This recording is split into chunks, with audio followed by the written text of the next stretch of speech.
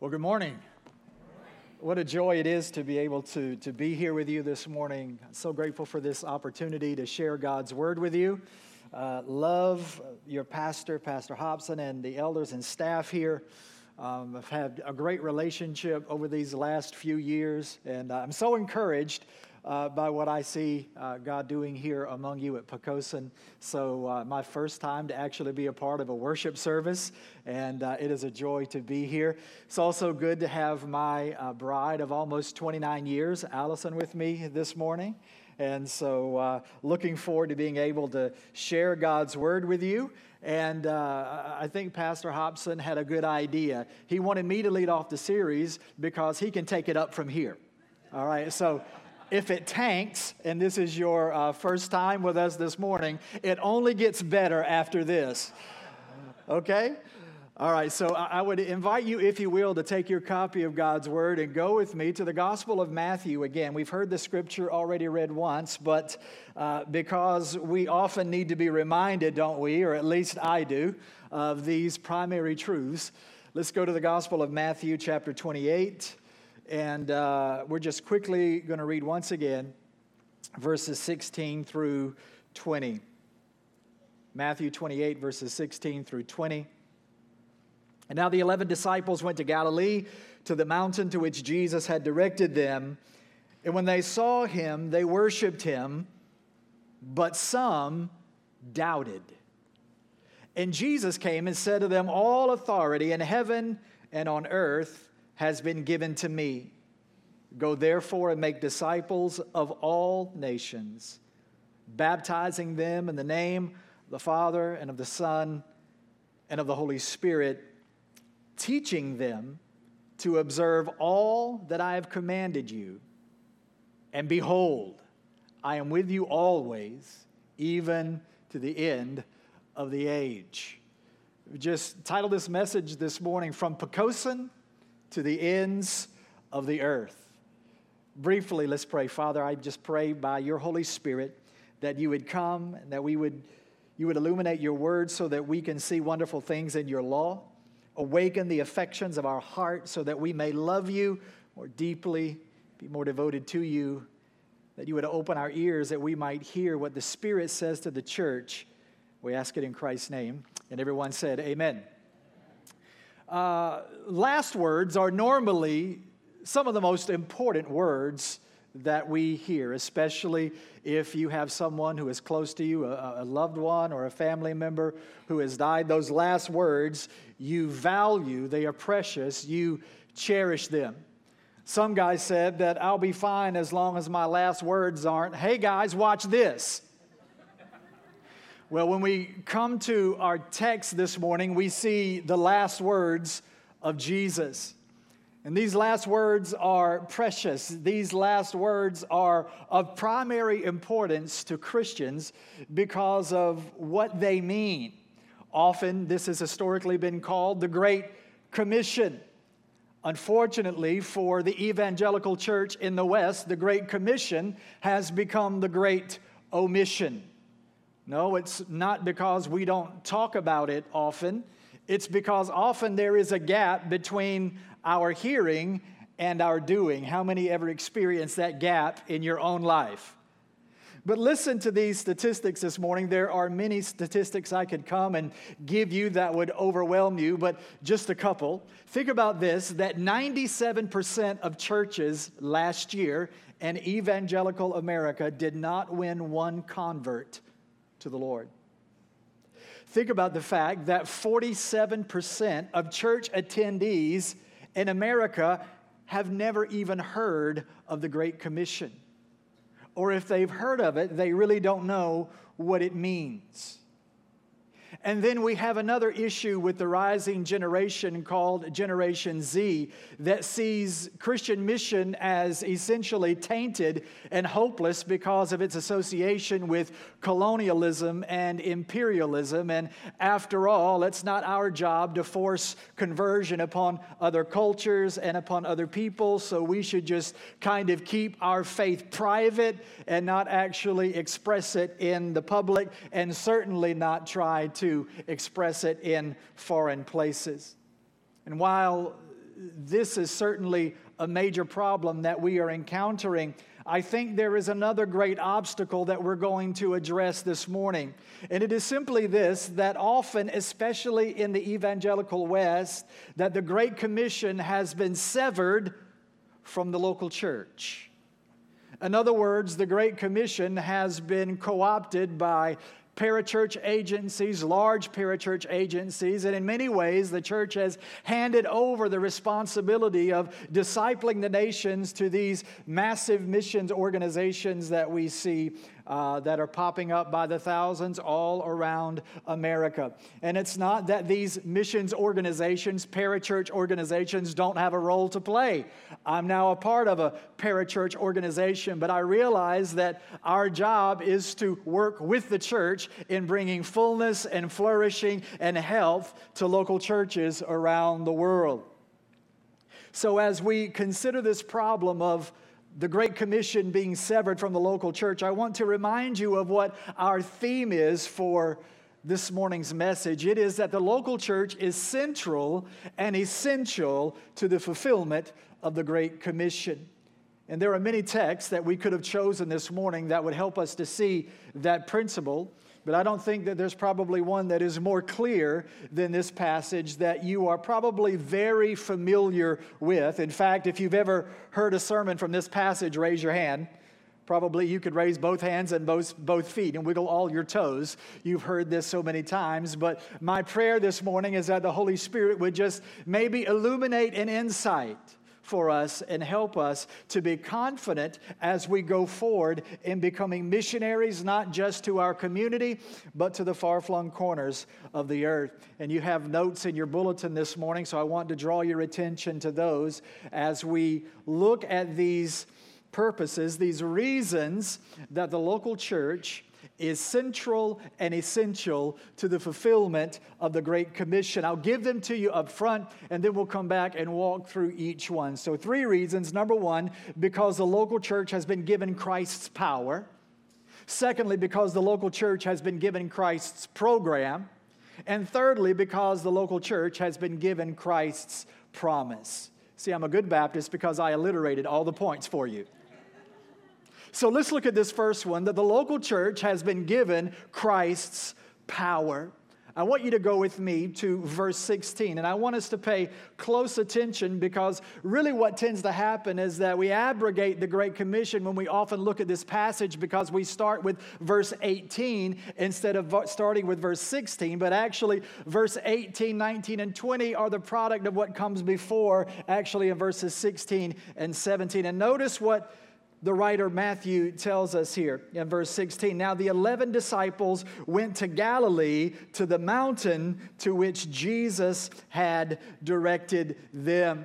It's interesting that Jesus, the risen Christ, at this point he has been buried and resurrected just before his ascension, and he leads them. He could have led them anywhere and shared with them his final words, but he leads them and meets them in Galilee. Galilee, that northern position in Israel, which was primarily a Gentile area.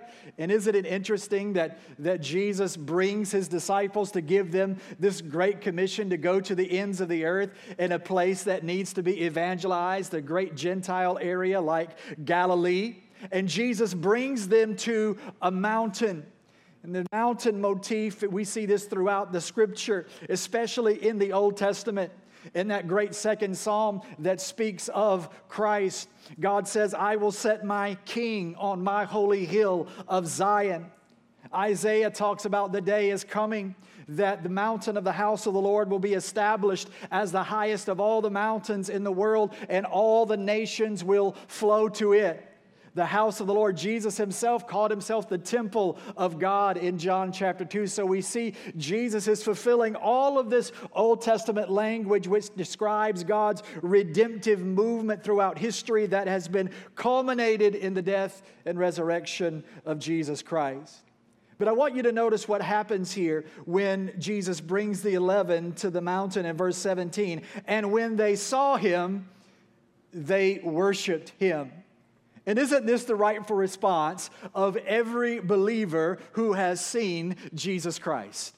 Every believer who has encountered the resurrected Christ. There's a pattern that we see in the Gospels, especially after the resurrection of Christ, that everyone that Jesus encounters worships him. The women fell down and worshiped him when they realized that he had been raised from the dead, and he spoke to them. Thomas worshiped him when he realized and put his hands in the scars in the hands of Jesus. And so it is right that we who know Christ, that we who live for Christ would worship him. But what's interesting here in this passage is that before the Great Commission, that before Christ utters this command to his disciples and ultimately to the church, first his people worship him. Worship always precedes witness. In fact, worship compels witness. We see this throughout the Old Testament as well. How about Isaiah in the year that King Uzziah died? In Isaiah chapter 6, Isaiah said he saw the Lord high and lifted up, sitting upon a throne, and his robe filled the temple. Isaiah saw the magnitude, the expanse of the glory of God, and he encountered him. And when he encountered him in that moment, he was so fearful because he realized who he was and who God was, and standing as a sinful man in that holy perfection of who God is. And he says, I am ruined and I am undone. And here we have in this passage in Isaiah chapter 6, the angel, the cherubim taking, or the seraphim taking the coal from the altar, pressing it against the lips of Isaiah and cleansing him from his sin. And then the very next thing that happens in this account is that there is a voice from the altar that says, who will go for us? And Isaiah said, here am I, send me. In other words, the rightful response of everyone who has been redeemed by God's grace is simply to answer that question, who will go for us in the affirmative? Who? I will go. I don't have the gifts, I don't have the talents, I don't have the ability, I don't have the resources, but isn't it good to know that God doesn't ask us for what we have before He calls us? He gives us what we need as we respond in faith to go.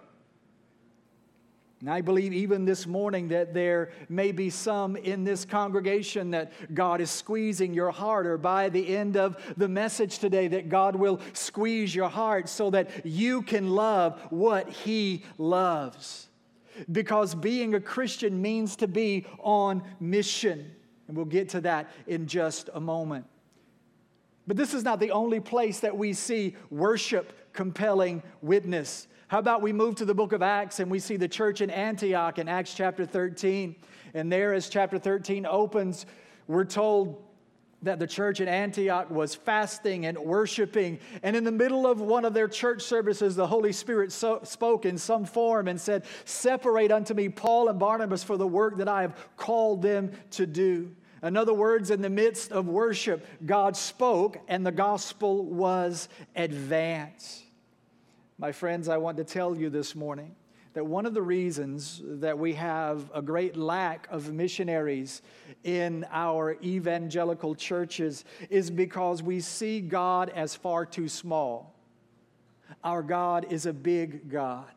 Our God is able to handle every challenge that presents us. Our God is mighty, He is sovereign, He is ruling over all powers, over everything in this world. And you know what? I've read the end of the book. I see that we win. Isn't that good news? And I believe that as we encounter God afresh and anew, and we encounter Him in His holiness, and we encounter what it means to know the resurrected Christ, then our natural response is simply to worship Him. For to know Christ is to worship Him. And to worship Him means not just an act of obeisance that we do before Him. It's not just an act that we do in the church. It's not just the lifting of our hands. It's not just the utterance of a catechism. It is actually a life that is lived in orientation with the will of our Master. In other words, it is a life that is aligned with God's priorities. It is a life that is aligned with where God is taking us. Each and every one of us have a purpose, and that purpose is to glorify God. And to glorify God means that we be fruitful according to John and Jesus, or according to Jesus in John 15:8. By this you will know my disciples, because they will be fruitful. And that fruitfulness involves mission. God's design has always been to make His name known through a worshiping community. Think about this for a moment. Go back all the way to Genesis 12, and we have the call of Abraham. And remember what transpires before Abraham. There is the perfect garden. Then Adam and Eve fall in the perfect garden. And then we have Cain that kills Abel. And then we have a world of evil that is unleashed in the earth. And then we have Noah, who finds favor in God's eyes. But man's heart is continually wicked at all times. And so God sends the flood in judgment. God reiterates a covenant with Noah. But yet Noah is found unfaithful when he's drunk. And so God disperses the 70 nations at the Tower of Babel. And then Genesis 12 begins with a new man. And this is God's intention in calling Abram. It was not to call an individual, it was to call a people. Because what is the promise that God gives Abraham? You shall leave your father and mother and your father's house and your kindred and go to the place that I will show you, and I will make your name great, and you will be a blessing, so that you can be a blessing to others. And in you all the nations of the earth shall be blessed. So that promise to Abraham, that covenant to Abraham, necessitates the fact that there is a progeny that is going to come from Abraham, a people that God is going to use to mediate His blessing, to mediate His glory to the ends of the earth. And we see this promise reiterated in Exodus chapter 19, verse 6, where God is calling Israel to the mountain of Sinai to give them His law, to enter into that covenant with them. And He says that you will be for me a light to the Gentile nations. You will be for me a mediator, a kingdom of priests to your God. What does it mean to be a priest? It means a priest is one who mediates the divine blessings. In other words, it's not that God loved Israel more than all the other nations, because He didn't. But God chose Israel with a specific purpose, which is to be the mediator of His blessing of salvation to the ends of the earth. But it came to a people and not just to an individual. Do we see this morning?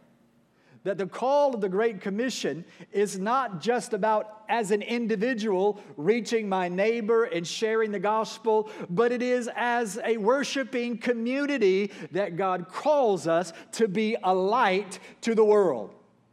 Now think about this. When God commanded this, and when God called Abraham, that He called him to a land of Canaan. We know that today as Israel.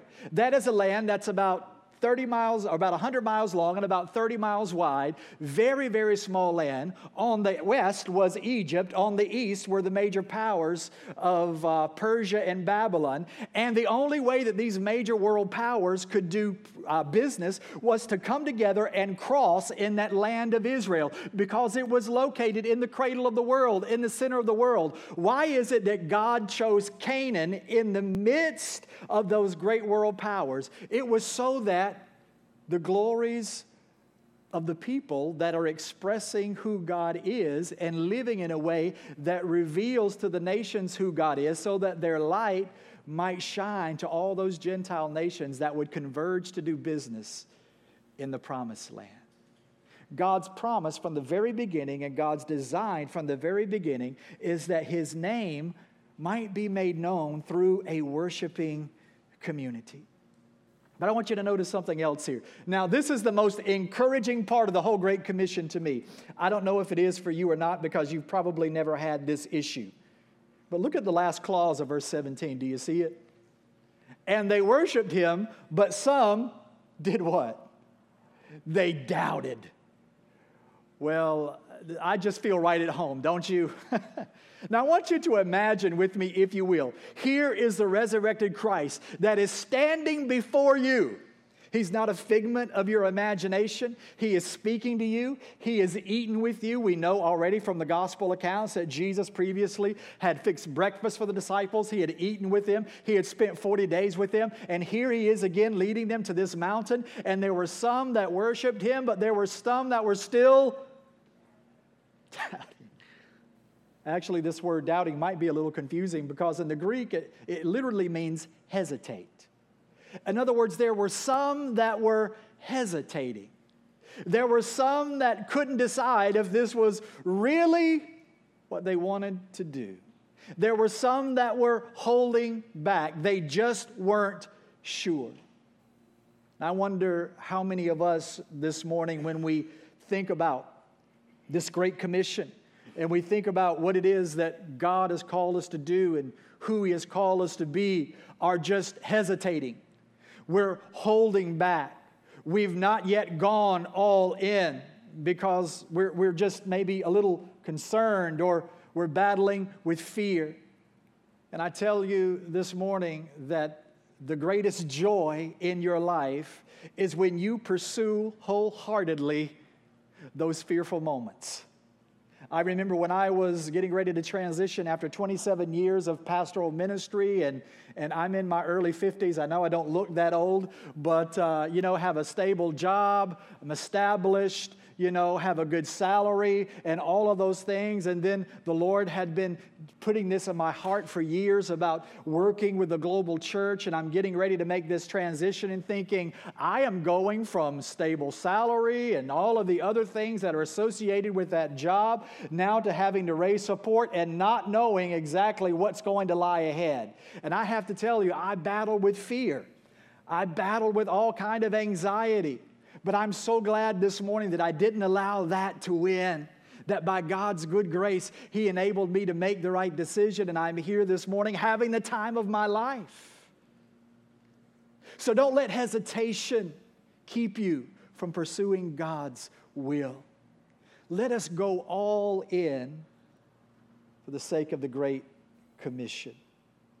There's a passage that's mentioned, a story that's mentioned in the Gospel of Luke chapter 9, where a young man comes and asks to follow Jesus, and Jesus says, "Follow me."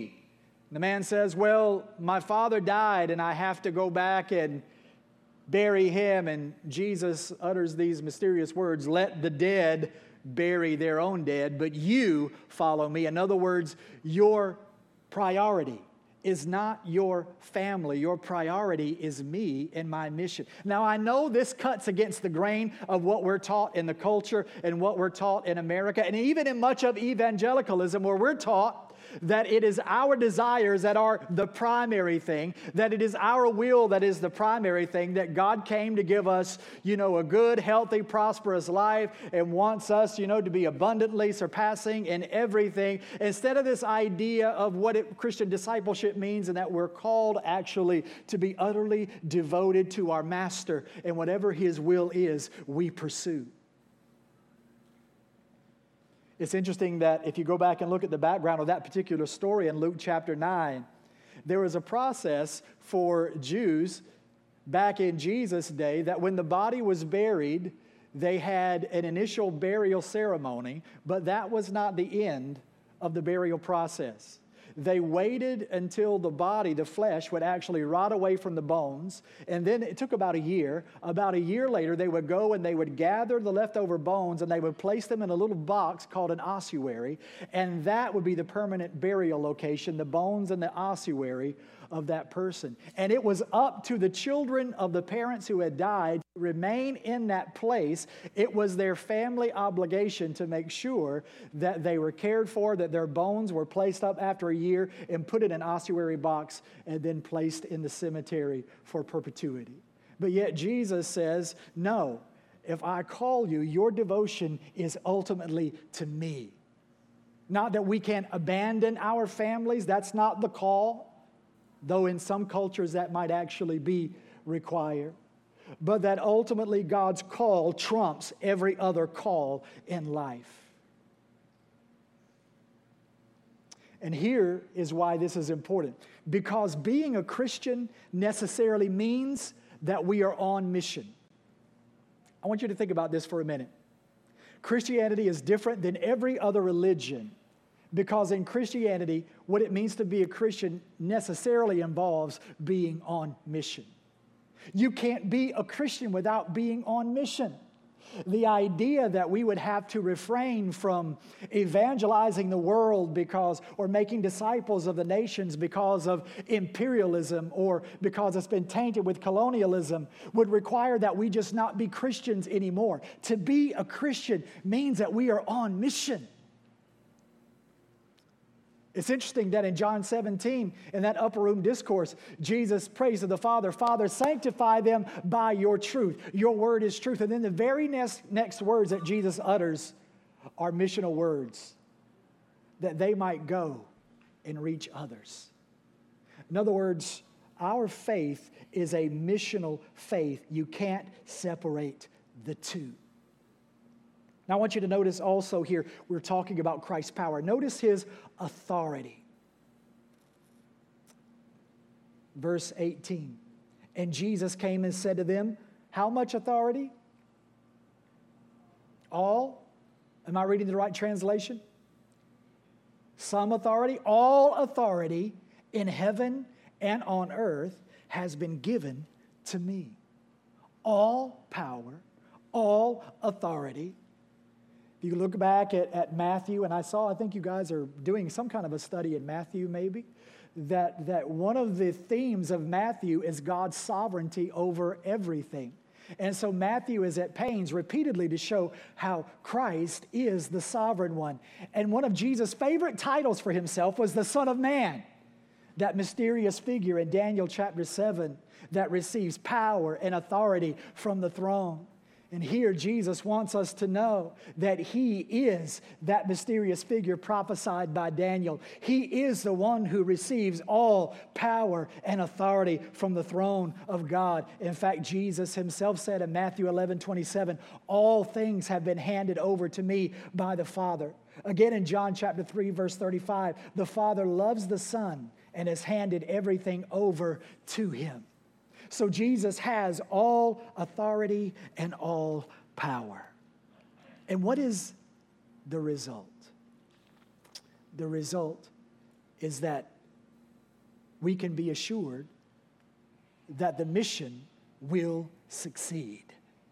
Listen, if Jesus has all power and all authority, that means that nothing can stand in his way.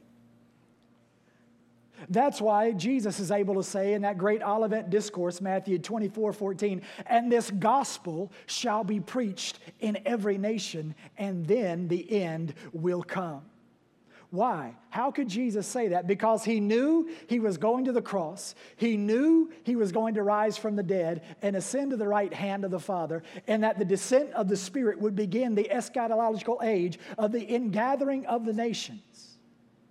And so this mission will be successful. I know we live in a day and age, especially if we're looking at the evangelical church in America, it can become very discouraging, isn't it? To watch it decline, to see churches that decline in attendance, once strong churches that are closing down, to see all of these things. It's very discouraging to see the coarsening of the culture and a culture that has just gone crazy. It's discouraging to know that Christianity is not the favored kind of position anymore in our culture. But let us not for a moment think that just because we see the decline of Christianity in America, that it's somehow declining everywhere. Can I tell you that the church, that Jesus promised that I will build my church and the gates of hell will not prevail against it, and the church is expanding all around the world? That God is doing great things all around the world? Did you know that in 1900 there were only 9 million Christians on the entire continent of Africa? By the year 2060, 6 of the world's 10 largest Christian countries will be located in sub-Saharan Africa. Think about this. There were only 3 million Christians in the 1980s accounted for in communist China. Today, there are close to 100 million at last count Christians in communist China. If I were to ask you this morning, where is the church growing the fastest in the world? We might not realize it is Iran. stronghold of political Islam. Yet around the world, we see God moving in incredible ways and building His church. Why? Because He has all authority. Because He has all power. He has not ceded His authority and power to anyone. So we can be confident as God calls us out of Poquoson Baptist Church to the places that He's called us, whether that's in your backyard, whether it's in your neighborhood, in our community, or wherever it is. We can be assured because we've seen the end picture. Revelation chapter 7, verse 9. We see this amazing picture of a group that no man can number. Multitudes, John the Revelator tells us, that are standing before the throne of God, and their robes are washed in white, and they have palm branches, and they are worshiping and praising the Lord. They are those from every nation and kindred and tribe and creed, those who have been purchased by the Lamb. That is the end of the story. In fact, did you know this morning that there are those that are located before the throne in Revelation 7 and 9 that the gospel has not reached yet? But the end of the story is that they will stand before the throne. And do you know what means God is going to use to reach them so that they can stand before the throne? He's going to use churches like Poquoson Baptist Church. All authority has been given to Christ. But look at Matthew chapter 18. This authority that has been given to Christ has actually been delegated to the local church. We don't have time to do a study on these 5 verses, verses 15 through 20, but let me sum it up for you really quickly. That here, Jesus gives the apostles and ultimately to the entirety of the church the keys of the kingdom of heaven. That whatever you bind on earth shall be bound in heaven. Whatever you loose on earth shall be loosed in heaven. In other words, what Christ is saying, I give the local church authority to determine who's in and who's out of the kingdom. Therefore, the local church is central and essential to the Great Commission. But secondly, not only has Christ given the church His power, He has given to the local church His program. Notice verse 18, or verse 19, I'm sorry. Go therefore and make disciples of all nations. This word go, if we look at the Greek grammatical structure, it literally says, and as you are going. The idea here is that Jesus is making an assumption that we will go, that it will take, that in the going we will make disciples, but that we will be in motion. I know as serving as a pastor for so many years, one of the most difficult things to do is to get a church in motion. Just to kind of get us off the snide and to get us involved in serving somehow and somewhere. Let me ask you a question. Have you ever noticed how much easier it is to guide someone who is already moving rather than trying to push somebody who has their feet planted in the ground? How many's ever noticed that? Right?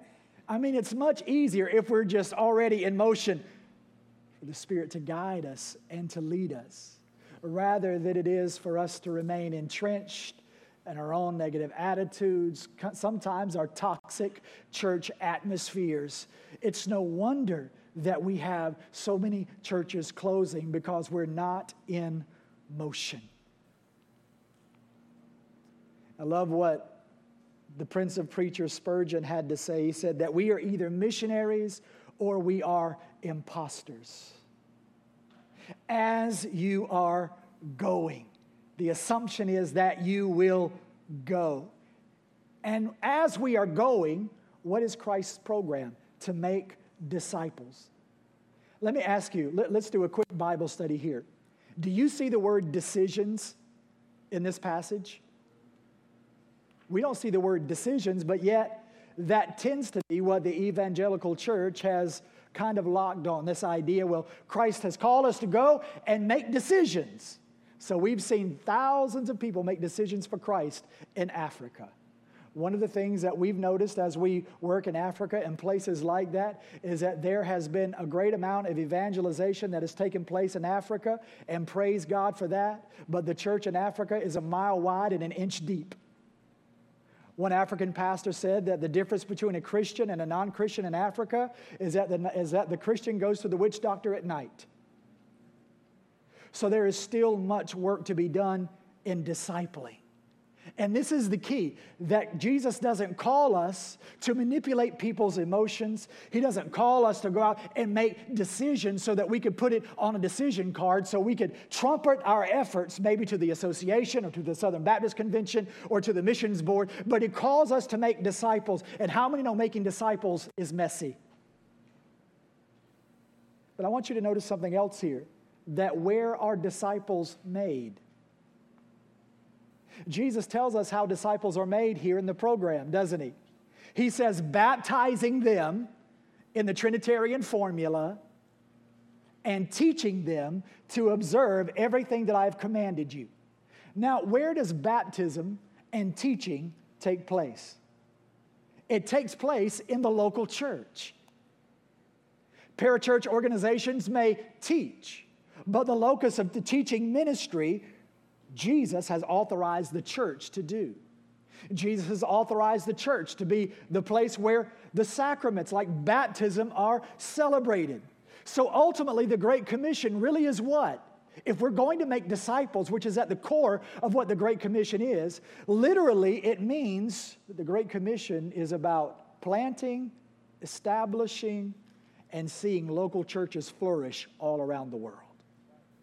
This means that we need to rethink our paradigm when it comes to missions, don't we? Because so often, much of our missionary effort is not involved in planting the gospel in a place for perpetuity.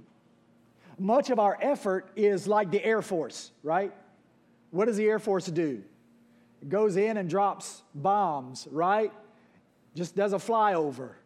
All right? God doesn't call us to be the Christian Air Force. He calls us to be the Christian Marines. What do Marines do? They go in as the invasion force and build a beachhead. And that's what the local church does. The local church is not the Air Force that merely flies over an unreached people group.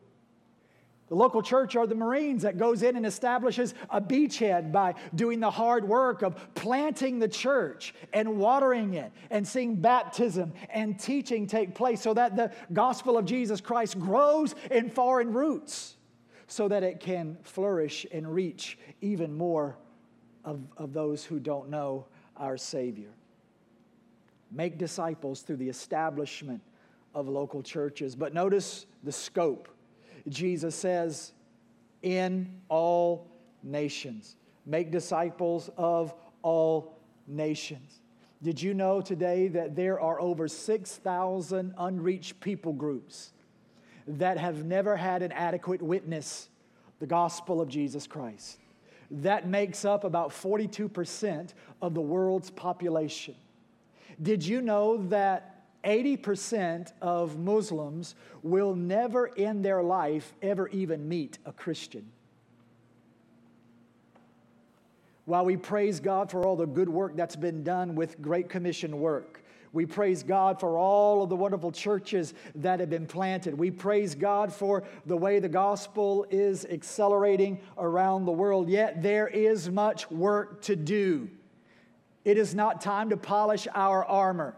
It is not time to pat ourselves on the back as if we have done a good job. It is time for us to press in and to take this commission more seriously than we ever have before. It is time for us to act as if we are in a battle. We are on a battleship and not a cruise ship. How many know the difference? Unfortunately, far too many Christians think the church is a cruise ship rather than a battleship. But God is calling us this morning to take this gospel to the ends of the earth. 6,000 unreached people groups. Whenever I've talked about missions previously, inevitably there's always several people who come and say, well, Pastor, I believe in that, but shouldn't we reach people in our own community? who have needs? As if we can't chew gum and walk at the same time? Absolutely, we should reach those in our own neighborhoods. And isn't that what Jesus said in Acts 1:8? After that, the Holy Spirit comes upon you. You will be witnesses unto me. Where? In Jerusalem, Judea, Samaria, and to the uttermost parts of the earth. But I want you to notice what Jesus said. He didn't say Jerusalem or Samaria or the uttermost parts of the earth. He said Jerusalem and Samaria and the uttermost parts of the earth. It's not either or, it's both and. We can reach people in our own backyard. We can plant churches here in the Hampton Roads area. We can plant churches in Virginia. We can plant churches in the United States. And Lord knows we need good gospel preaching, gospel-based churches, but that does not resolve us or absolve us of the responsibility to plant the gospel in other lands as well. We can do both. And here's what I know. As a pastor, I always remember this. Right? Well, we need resources to do that. Right? That's the first question we usually ask is, how much will it cost? We're starting with the wrong question. It's not ever, how much will it cost? The first question we should always be asking is this God's will? Because if it's God's will, He'll provide the resources. But many of us and many churches and many leadership teams get the cart before the horse, and we never step out because we say, it's going to be too expensive. Well, anything that we do for Christ is going to be expensive. And this is where faith comes in, doesn't it? The faith to believe God that He can do something significant through us. And here's what I know, that if God has put it on your heart, that if God has reoriented your heart around His mission so that you feel with His pathos, if you feel His heartbeat and you have a passion to make His name known among the nations, do you think that's by accident? No, it's because God is awakening you to a call. And because He's awakening you to a call, He's already provided the resources for you to fulfill that call. Now you just have to go and locate them. But again, this goes back, isn't it, to the point that God is sovereign over all, even over all resources. And finally, number 3, and I'm done. The local church is given Christ's power, we're given Christ's program, and ultimately we're given Christ's promise. Look at verse 20.